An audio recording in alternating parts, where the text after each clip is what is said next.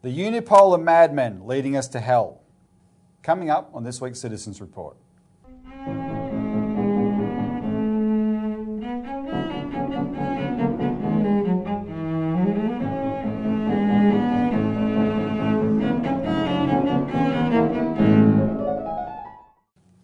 Welcome to the Citizens Report. It's the 4th of March. I'm Robert Barwick, and I'm joined today by Citizens Party organiser Glenn Isherwood. Welcome, Glenn. Thanks, Robbie. And Glenn, in today's show, we're going to be giving an update on what caused the Ukraine-Russia war, right? Which you will not get from the media coverage in this country. And we're also going to be talking about some real infrastructure that can build Australia on the scale we need. Before we begin, just remember to like this show, share it, click the subscribe button and ring the bell icon so you can be notified of updates. This is how we get the message out far and wide. And for those who missed it last night, Robbie, we did another Q&A session with the Citizens Party candidates. Yes. That is available. For those who don't know, there will be an election before or on the 21st of May. There has to be, and we're building for that as well. So check that out. That came out yesterday, and we have... And there's a fair few questions we cover in there that people might find, if you ever want answers to those questions, that's a forum to look at it. We'll do more of those as well. Now, also before we begin, Glenn, just a couple of announcements. We put out a call last week at the end of the show. We want to do it at the beginning of the show this time.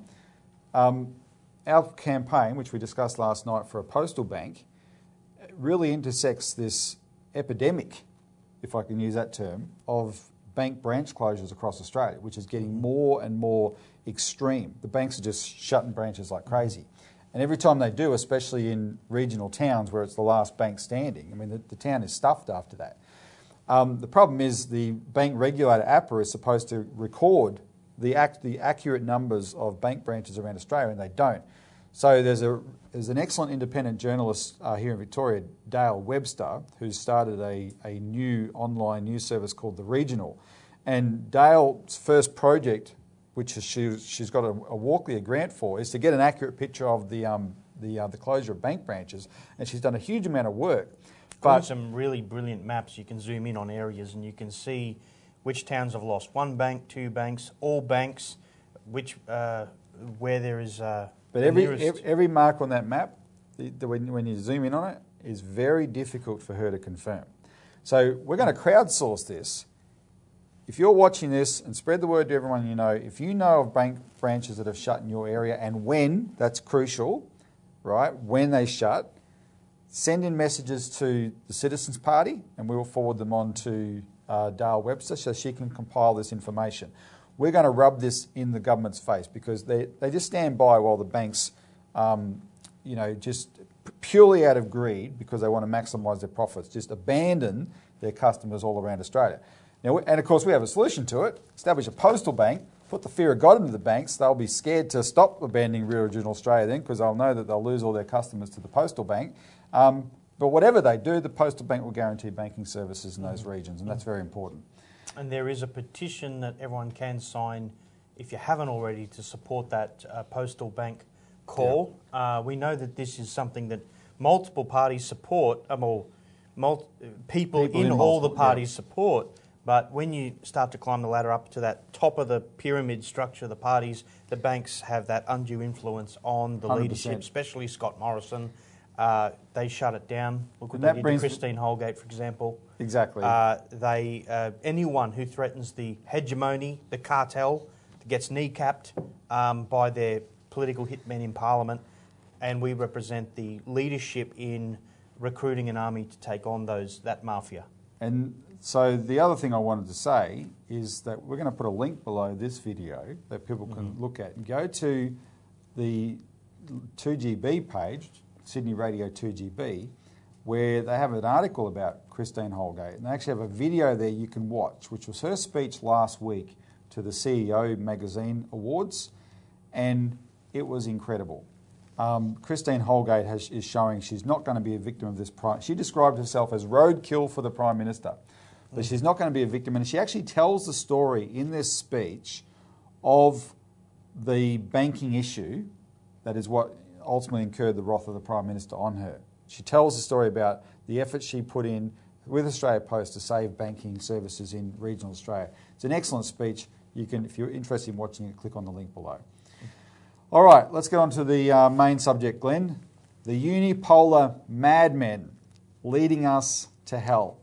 And of course, we're talking about we're going to be talking about the dynamic that's led to this terrible situation in Ukraine at the moment. Just an update though, something, there's so much propaganda in the news. We're going to give you certain facts just because we're focused on these facts because these are the important things anyway. This is the main game. So in the last week, since this has been happening, Russia has put its nuclear deterrent onto high alert. And it did that for, in its view, very good reasons. There was all this rhetoric coming from the other side. And it's to underscore what a big deal that is. On September 11, 2001, when George Bush stopped reading his book to the school kids and he took to Air Force One and got in the plane because he's the President of America and they didn't know how big the attack was, and he gets in Air Force One, the most important call he took was from Vladimir Putin. September 11, 2001, and Vladimir Putin says, we see what's happening to you, we are stopping all military exercises and we're taking our nuclear alert down to the lowest level so that you will not see anything from us that you can be worried about. Right? It was an ultimate act of good faith, and George Bush later expressed he appreciated it. Now, 4 months later, Dick Cheney spat at Russia in the eye because he went and rammed through the Congress the scrapping of the Anti-Ballistic Missile Defence Treaty, which made the world much more dangerous in nuclear terms, right? That was America's response to Russia's act of good faith when America needed it. Robbie, that action in 2001 by Dick Cheney is why all this is happening. It is. And when you look at the media, the coverage in all the media, what they're trying to do is narrowly isolate this to a couple of weeks, a couple of months. Oh, what is going through insane Vladimir Putin's head? This guy's lost the plot. He's unhinged. What they're denying is the historical context of this has been building for decades, and we'll go through that. But that moment in 2001 when the strategic balance which existed since the end of the Cold War, through the Cold War, of anti-ballistic missile systems, where they were located, first and second strike capabilities with the nuclear forces of Russia and America, they were in that balance, and then the US were the first to withdraw under Cheney. And from the very beginning, the Russians said, consequential thing, we want this treaty back, we want to sit down at the table, we don't like this action. And from there, there's been a huge amount of and essentially the steps. American side's attitude and messages, well, trust us, we're not going to bomb you with nuclear weapons. Except the problem for the Russians is the American side are the only ones that's ever used nuclear weapons. Right? Trust doesn't come into it. And you're right, that is probably the single most consequential thing. There's been a whole bunch of other things after that.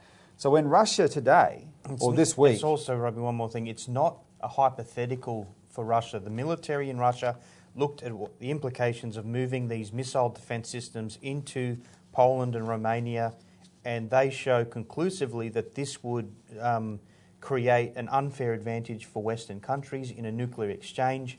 They show we did a feature story of this in our 2012 New Citizen newspaper, warning about World War III because of this. The Russians have shown conclusively, yes, this adds a great threat to Russia as a nation. It's not the West said it's all about deterring Iran's nuclear missile long-range capability. That was debunked.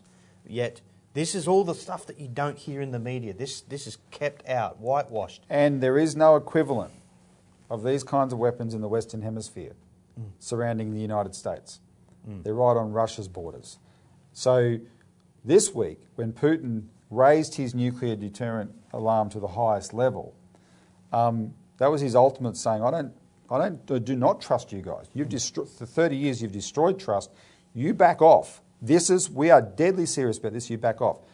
And that's where what I'm about to report next is so important, because as we can sit here for the next week straight criticising the Biden administration and every US government for the last 40 years.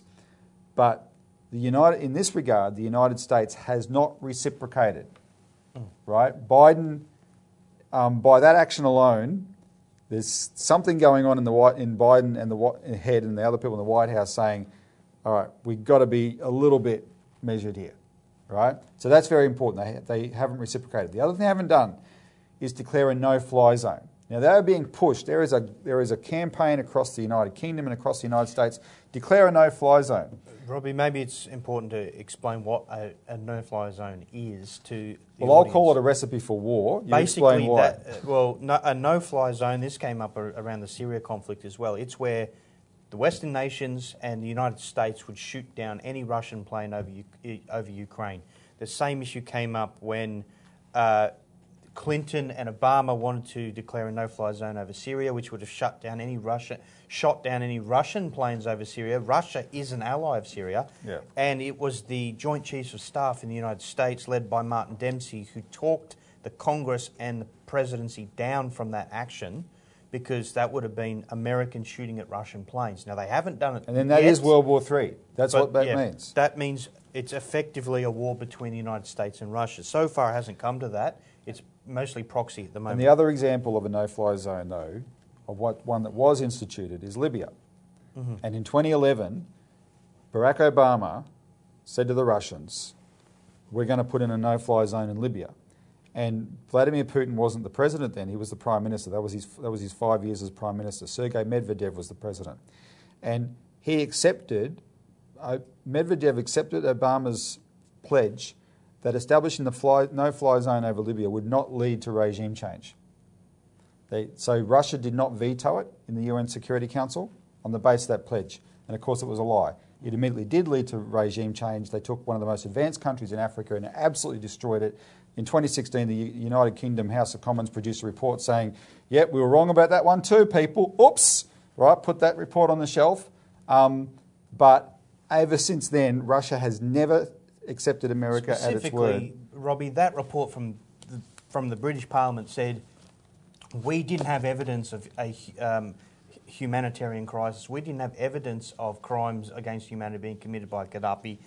It wasn't hype. It was hype. Basically, everything that justified our intervention, and we didn't have evidence for. And we ignored the fact WMDs in Iraq. And we did ignore the fact that the people who were enemies of Gaddafi were absolute head-chopping, bloodthirsty terrorists. We just ignored that at the time. Now we acknowledge they were. Not to go on a tangent, but those very same interests, like the Algerian Islamic Fighting Group, were given sanctuary in the UK, including the terrorist who did the Manchester terrorist bombings of the Ariana Grande concert.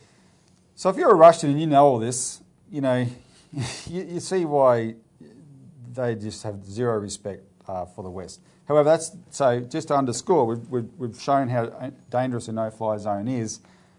Biden is not doing one. Very, very important. He's not the dumbest guy in the world. We probably get some feedback on that, but he's not. Okay. Finally, the other bit of news, very important, is Ukraine and Russia are in negotiation. This is the main game, right? And in today, breaking news is they have agreed to limited ceasefires so they can establish humanitarian corridors so that people can leave some of these conflict zones safely. Russia is not going to back off what it's doing, but they are in negotiation. That's where this conflict will be concluded or not. All right, so that's very important. But let's now talk about the context and what's happening. First of all, there's been so much propaganda. I mean, I personally, you don't go through. Glenn's slightly younger than me, but I was still in my 20s, I think. Yeah, I was 29 when we invaded Iraq, right? And you just remember, you know, the fight to stop it was huge. You had something like 30 million people in countries all around the world protest that war. And did it stop? Did it stop it? No. They were determined for it to happen. And we killed 1 million people. We destroyed a country, and on the basis where we said our security depends on us doing it. Well, Russia's now saying its security depends on its operation in Ukraine, and it's done nothing compared to what we did in Iraq. But where is the proportionate reporting in the media of what our actions are compared to what Russia's are? One of the claims, which is just so ridiculous, it's not funny. We're going to play a video on this now. And it's actually not just ridiculous, Glenn. It's a lie. It's also racist. So the claim is, this is shocking. This is the first attack on a European capital since World War II. They emphasise European capital because, and you can see them online, there's a whole host of commentators who just let it slip. Oh, this isn't supposed to happen to us white people. They actually say this. This is supposed to happen in Afghanistan or Iraq or some of those third world countries. Those uncivilized places, right? No, you got away with it for so long. Now it's coming back to bite you. But the one about this is the first attack on a European capital since World War II because that feeds the narrative that Putin is acting like Hitler. No, it is not. So watch Scott Ritter. And Scott Ritter, for all those lefty liberals out there who are now Putin haters, but who are old enough to have joined the marches against the Iraq war, you will remember back then Scott Ritter was a goddamn hero. He came to Australia and toured it, because he was an American weapons inspector in Iraq, and he said, look, there are no weapons here, and he fought very hard to stop that war, and we all thought he was a hero. Well, now listen to what he's saying that contradicts the propaganda in your head right now. Roll the tape. Vladimir Putin, when he spoke to the Munich Security Conference back in 2007, when he challenged the unitary world order that led by the United States in a single polar world. And he said, no, that day is gone. That ship has sailed. There is a new world order and a need for a new European security order that goes beyond the NATO concept. And Putin put the marker on the table. He said that what you're doing here is wrong. You know, people keep saying, Russia's the aggressor. They had no choice. What do you call an ostensibly defensive military alliance, which lies about its intentions to expand in a post-Cold War era, and then goes on the offensive, bombing a European capital, Belgrade? I mean, everybody's sitting there going, oh, Kiev is being bombed, first time in Europe. No, NATO bombed Belgrade without any authority from the Security Council, in violation of international law, doing the exact same thing that they're accusing Russia of doing now. NATO said, oh, you can't create these independent states of Lugansk and Donetsk. Well, yes, you can, because you guys created the independent state of Kosovo, carved it right out of Serbia, again, with no founding in international law, nothing. And then NATO went on to basically legitimize the illegal invasion and occupation of Iraq, even though NATO as an organization didn't participate. Several NATO members did. And in 2004, a few months after the occupation, NATO legitimized the occupation by creating the NATO training mission in Iraq. NATO went into Afghanistan. How does a North Atlantic Treaty Organization end up in Afghanistan? NATO bombed Libya for the sole purpose of achieving regime change. And so now Russia's looking at this saying, we're not happy with this offensive military organization, which is expanding to our borders. And every time they absorb a member, what happens? They automatically get covered by the shroud of Article 5, which means that if Russia took action against one nation who might overstep their boundary, let's say a Baltic state who has a grudge to bear, or Poland, who definitely has a burr in their saddle about Russia, all of NATO is supposed to come in. That is a threat. That is an existential threat to Russia. And so, when Stoltenberg says a new, European security order is being promulgated by Russia, he's right. Russia's fed up with this. That's why Russia said, y'all got to go back to 1997 borders before you started expanding. That doesn't mean that you dismantle NATO. Russia's not calling for the dismantlement of NATO. What they're saying, though, is all those British troops, French troops, American troops that are currently deployed in Poland and in the Baltic states got to go home, get away from our borders. And Russia, I think what this Ukraine situation, again, let me just start by saying this is a tragedy. Anytime there's a war, it's a human tragedy. I'm not sitting here cheering for war. It's literally the worst possible option. But they teach you in martial arts that when you You get in a fight with someone and you back them into a corner, they're going to kick your butt because they got nothing to lose. Russia literally was backed into a corner. And so Russia is responding the only way they can. And people are only talking today about Ukraine. This is about Ukraine. This is about Russia denying Ukraine NATO member. No, this is about a new order in Europe. NATO refuses to engage Russia on the topic of returning to 1997 orders and all this. They say it's unthinkable to even engage that way. Well, Russia's changing the geopolitical reality. So there you go, Glenn. Belgrade, 1999, right? A European capital. We bombed the ever-loving crap out of it. We even bombed the Chinese embassy with smart bombs. Oops. Oh, we didn't mean that. Well, I can tell you now, no one in China believes NATO didn't mean that, right? It was an annihilation. We had signs in our campaign against it on the street. The best one was more Plato, less NATO. This was our 1999 street sign. I do remember that, yeah. But you see that the other thing that Rita's talking about is the driving factor here is the Anglo-American determination to remain the sole superpower. And the problem is they had laid out, we'll talk about that more in a minute, but they laid out that determination at a time when they were the sole superpower. And since then, the rise of China and Russia regaining its strength has changed the dynamic, and they do not want to accept that. But back on the hypocrisy. So you're getting a lot of media reporting. On Scott Ritter. This is an American. An American. And we'll go through the list of diplomats experienced, high degree experts. Not that we like all of them, like Henry Kissinger's in that list, for example. But the fact is, this discussion can sometimes get reduced down to, are you backing Russia against America? Yeah. No, there is a spirit and a soul of the United States, which is not what we're seeing here. And, there are patriots, there are veterans of intelligence in the United States who have been trying to stop this type of, Cold War mentality. Ray McGovern, the Veterans Intelligence Professionals for Sanity. Veteran Intelligence Professionals for Sanity. There's a lot of these groups and veterans of intelligence and diplomacy all saying it's our fault this happened because we kept poking the bear, and then once it actually lashed out to defend its nation, we're suddenly shocked and surprised. We shouldn't be. And because it's our fault it's happened, it's one of the reasons you have to see propaganda like this. That's all they've got is propaganda. So I just got to give you another example. So what you're seeing in everyone's noticing in the media reporting, you're being told civilians are being killed, and it's so high. You see these footage of people, and the Zelensky's bravely fighting and leading and the Russians have encountered this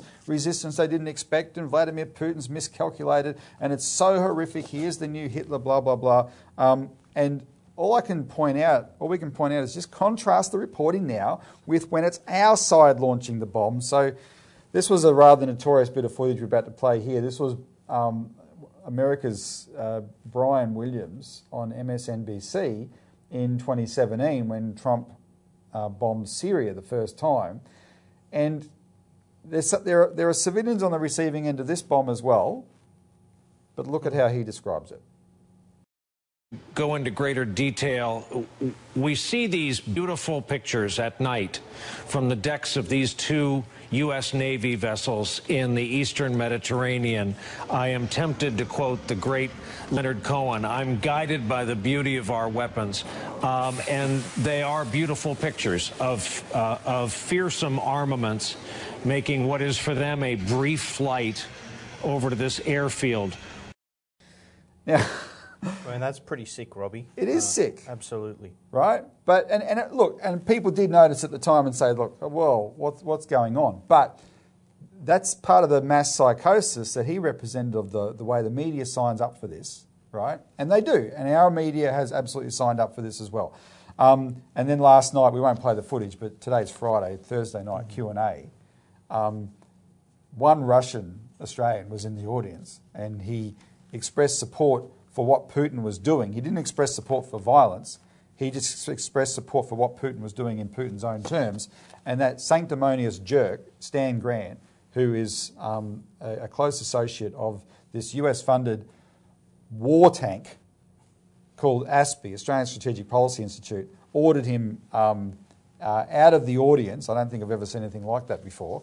He ordered him out of the audience because how dare you come in, and he claimed he was supporting violence. No, he wasn't. He was just trying to express another side. Robbie, I think, if the conjecture is that Putin is censors, people's views and shuts down debate, it doesn't look too good when this happens in Australia.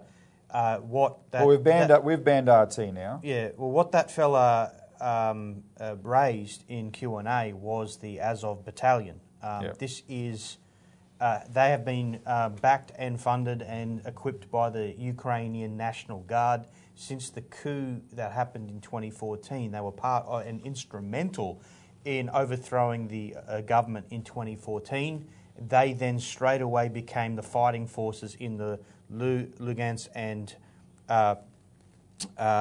Donbass regions in the far eastern part of Ukraine, where these people said, we're not having this government, we don't recognise it as legitimate, and they've had a civil war since 2014.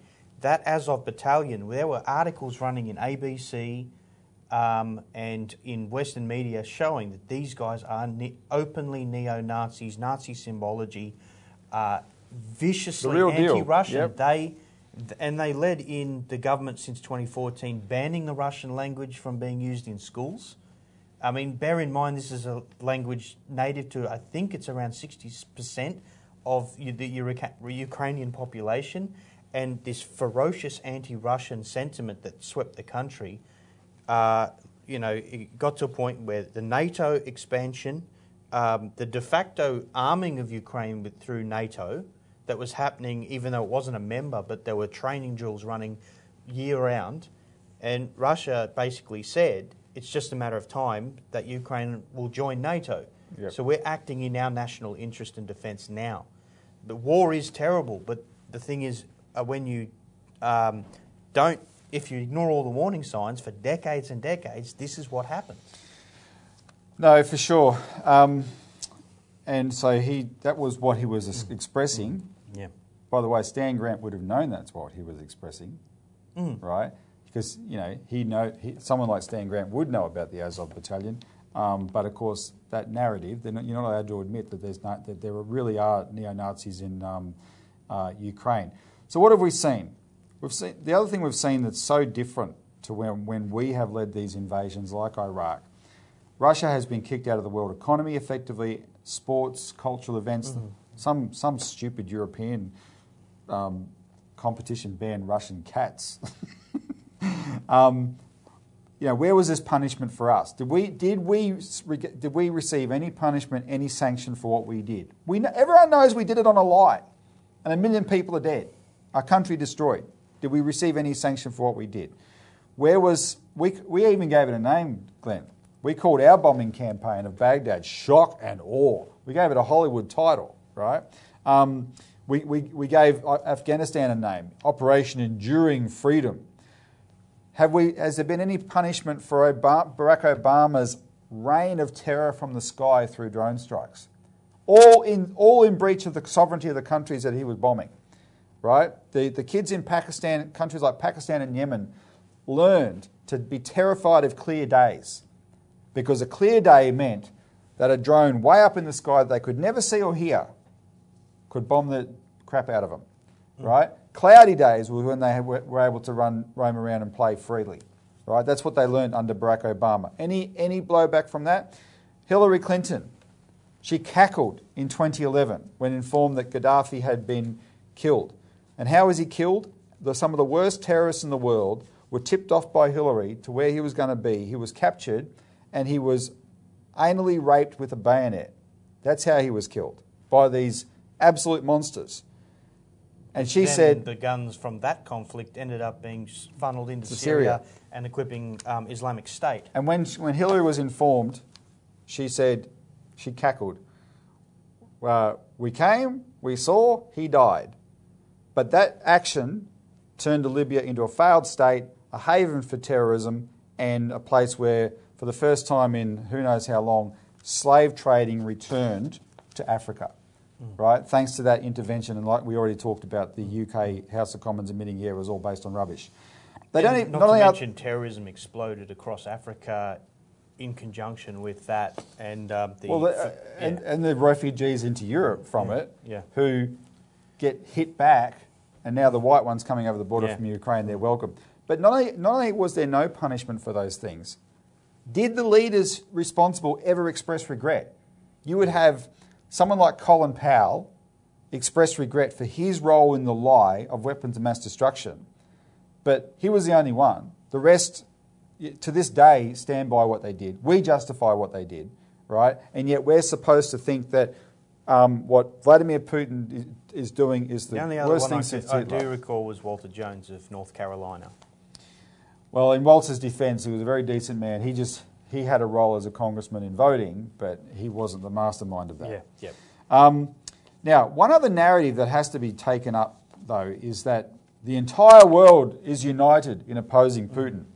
Well, there's a few inconvenient truths to that. First of all, they did have this UN vote, UN General Assembly vote, which was 140 or something to 5. But among the more interesting picture is the 35 or 40 countries who abstained, right? Because they just weren't interested, and then a whole bunch of countries didn't even turn up. Half the African countries didn't even turn up, and among those countries who abstained, you've got China, India, big countries that are not going along with this. In fact, our government tried to hold this emergency Quad meeting overnight to try and get India back in the tent, but India's not interested, right? And then there's other countries that, they get their arm twisted at the UN to vote against what Russia's doing, but on the other hand, they're refusing to go along with the sanctions. So Mexico is one of those, Indonesia is one of those. These are big, significant countries, Brazil.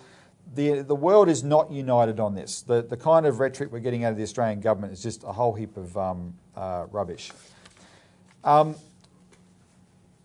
We can't do total justice to it, Glenn. I do urge people to call in and get a copy of our this week's magazine here.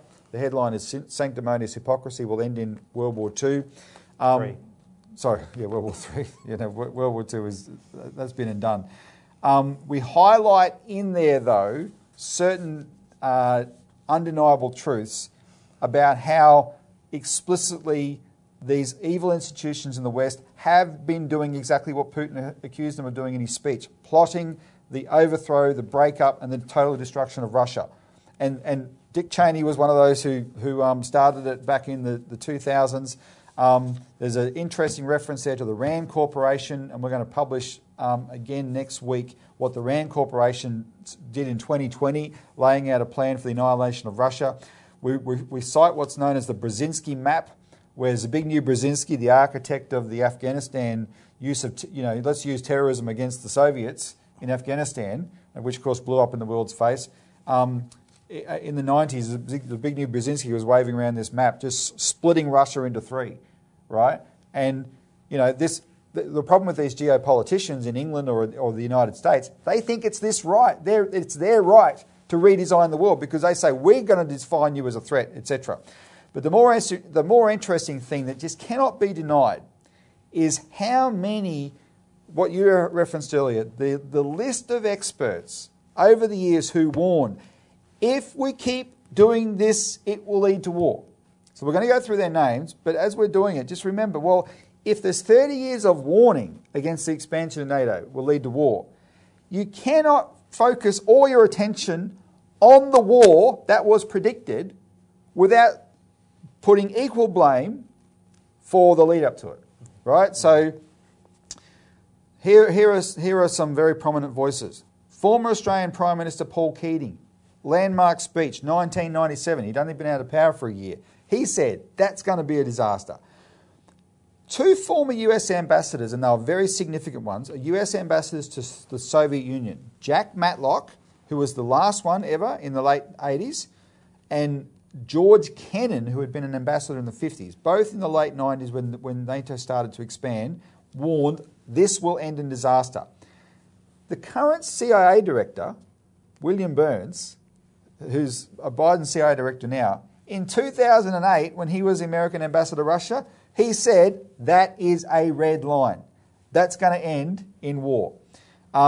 You cited Henry Kissinger. In 2014, he said Ukraine should never join NATO. Right? Why? Because it would be a disaster.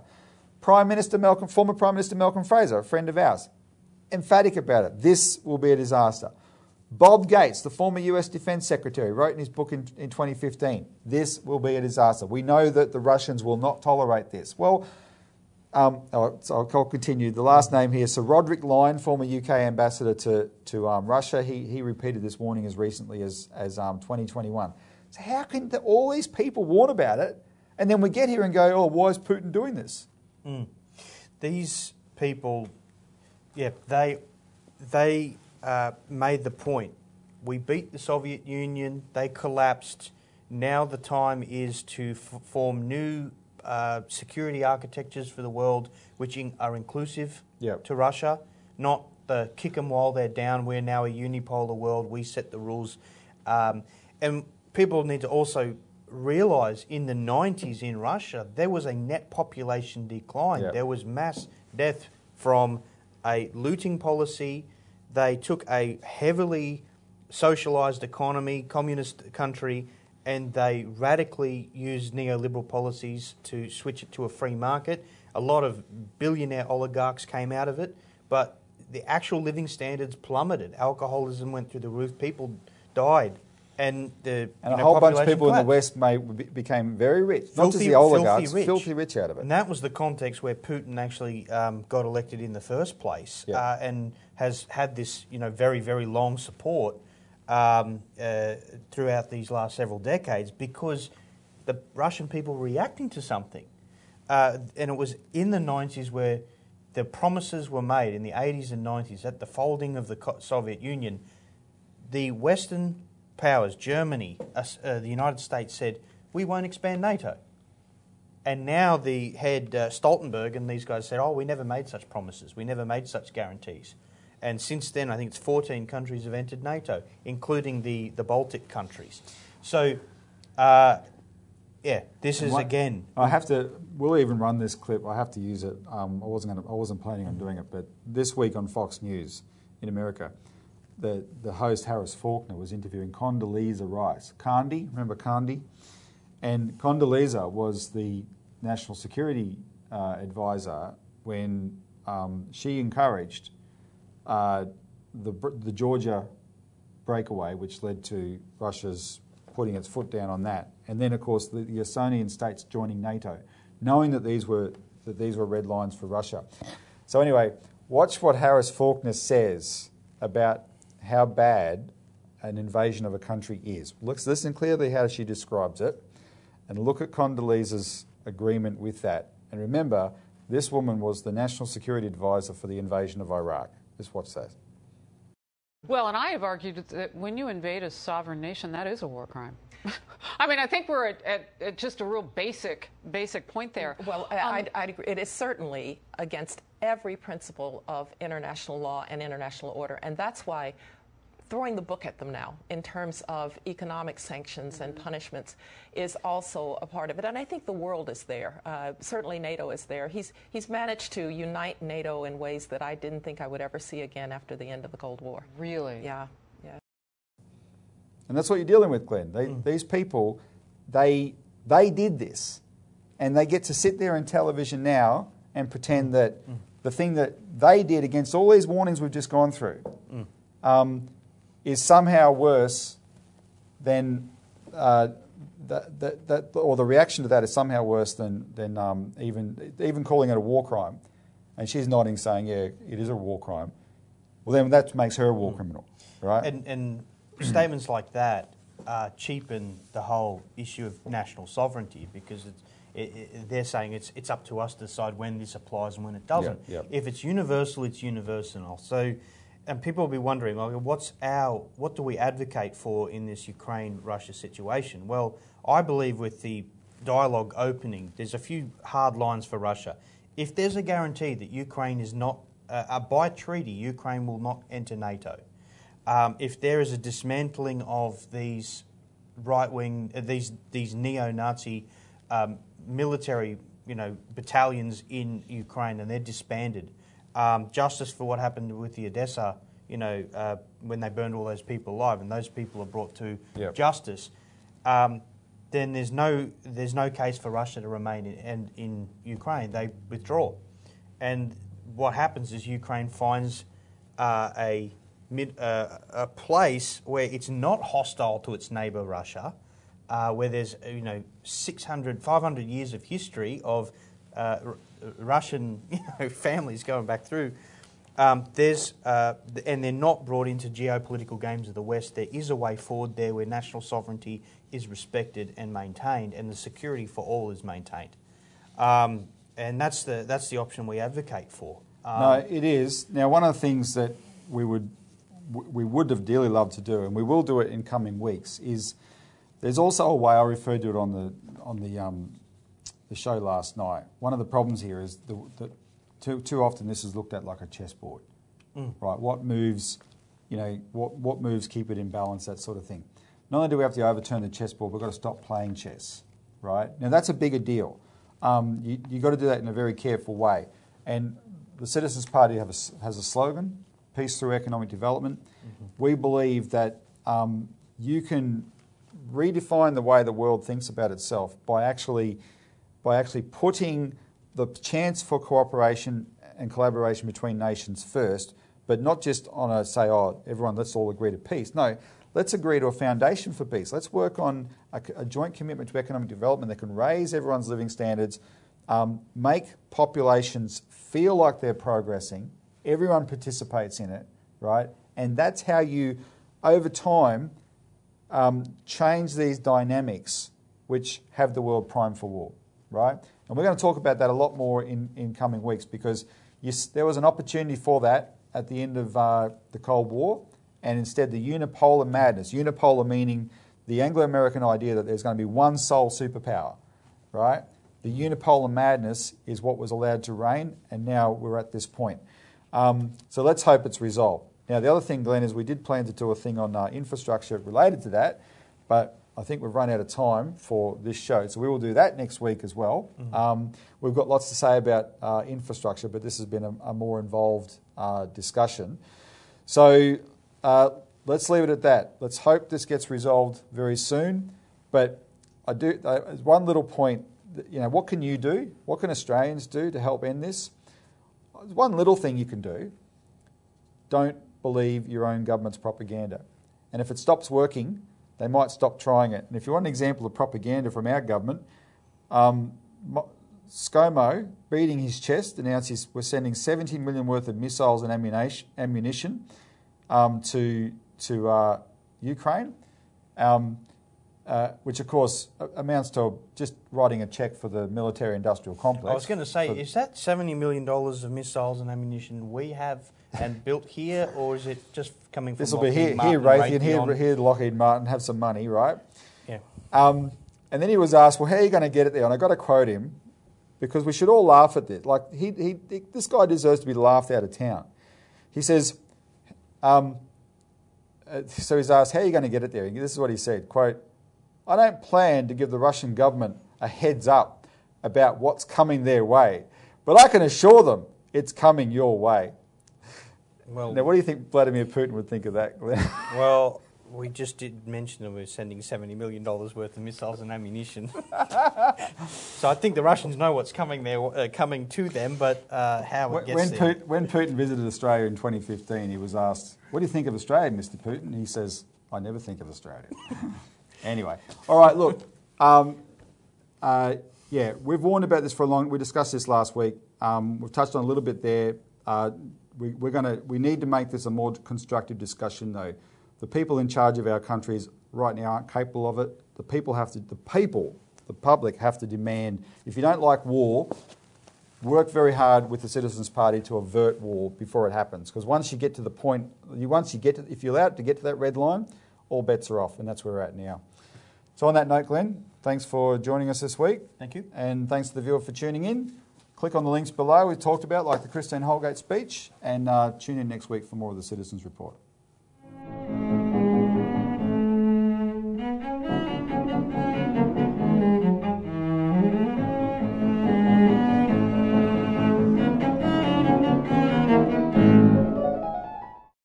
Authorised by Robert Bowick, Citizens Party, Melbourne.